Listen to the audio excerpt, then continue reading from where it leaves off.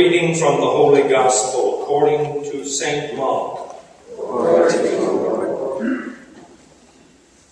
Jesus and his disciples set out for the villages of Caesarea Philippi. Along the way, he asked his disciples, "Who do people say that I am?"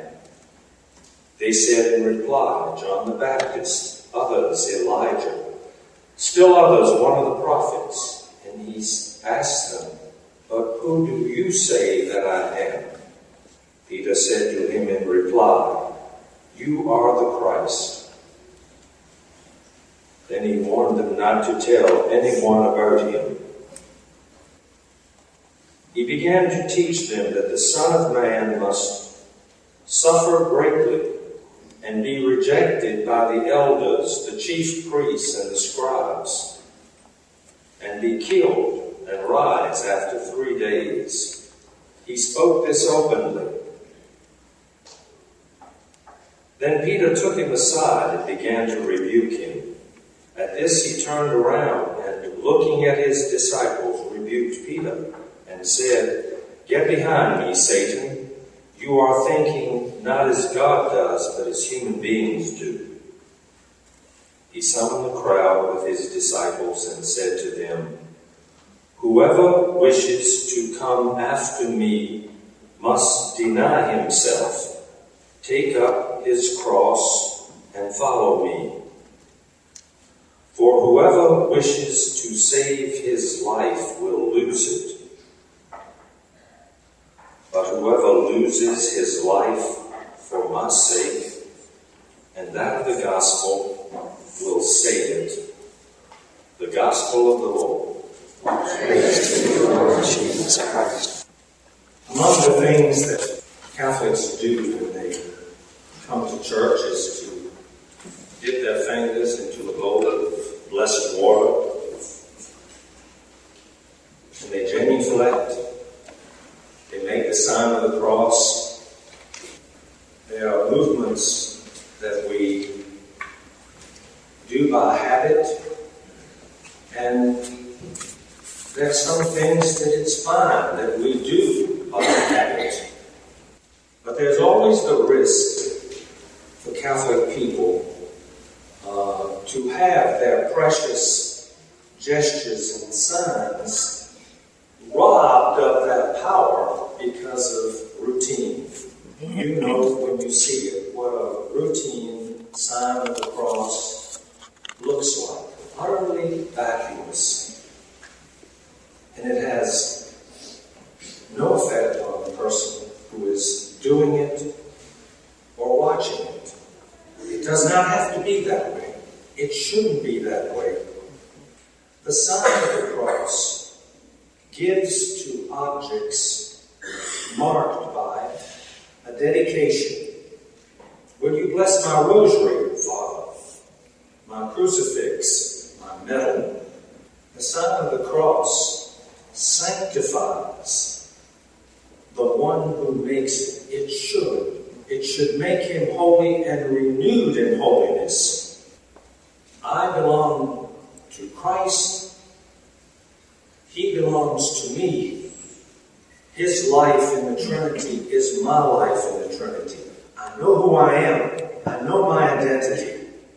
The sign of the cross is an invocation for the protection of the Father, the Son, and the Holy Spirit. And beloved in the Lord, we need all the protection we can get. So great are the assaults against our faith and the morals of Christ. We have to be reminded at every turn of who we are. The sign of the cross does it. Through the cross comes grace. And the sign of the cross reminds us of who has purchased for us life, salvation, forgiveness, and it's applied to us as we make the sign of the cross. Sometimes people regret that they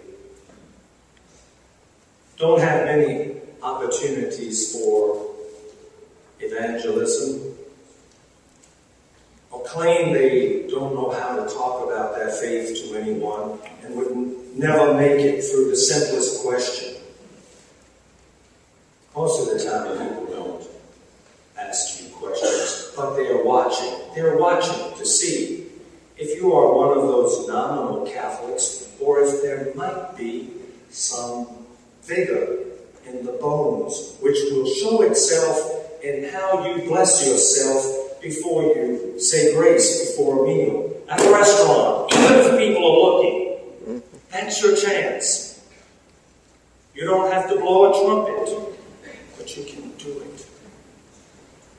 And someone will notice. There's someone thanking God. There's someone asking God's blessing over a gesture of partaking in a meal. You have to, as nurses, doctors, and priests do, you have to have a sense of wonder at the ability of people to eat a meal when you see much sickness in people who cannot feed themselves or eat very much, or control a cup of water, or get it down. There is something to thank God for, even in that gesture. There's some people who will not eat or drink anything before they cross it, not because of a fear of disease, but because I have this unique opportunity to bless God, praise God, thank God, and let anybody see it who wants.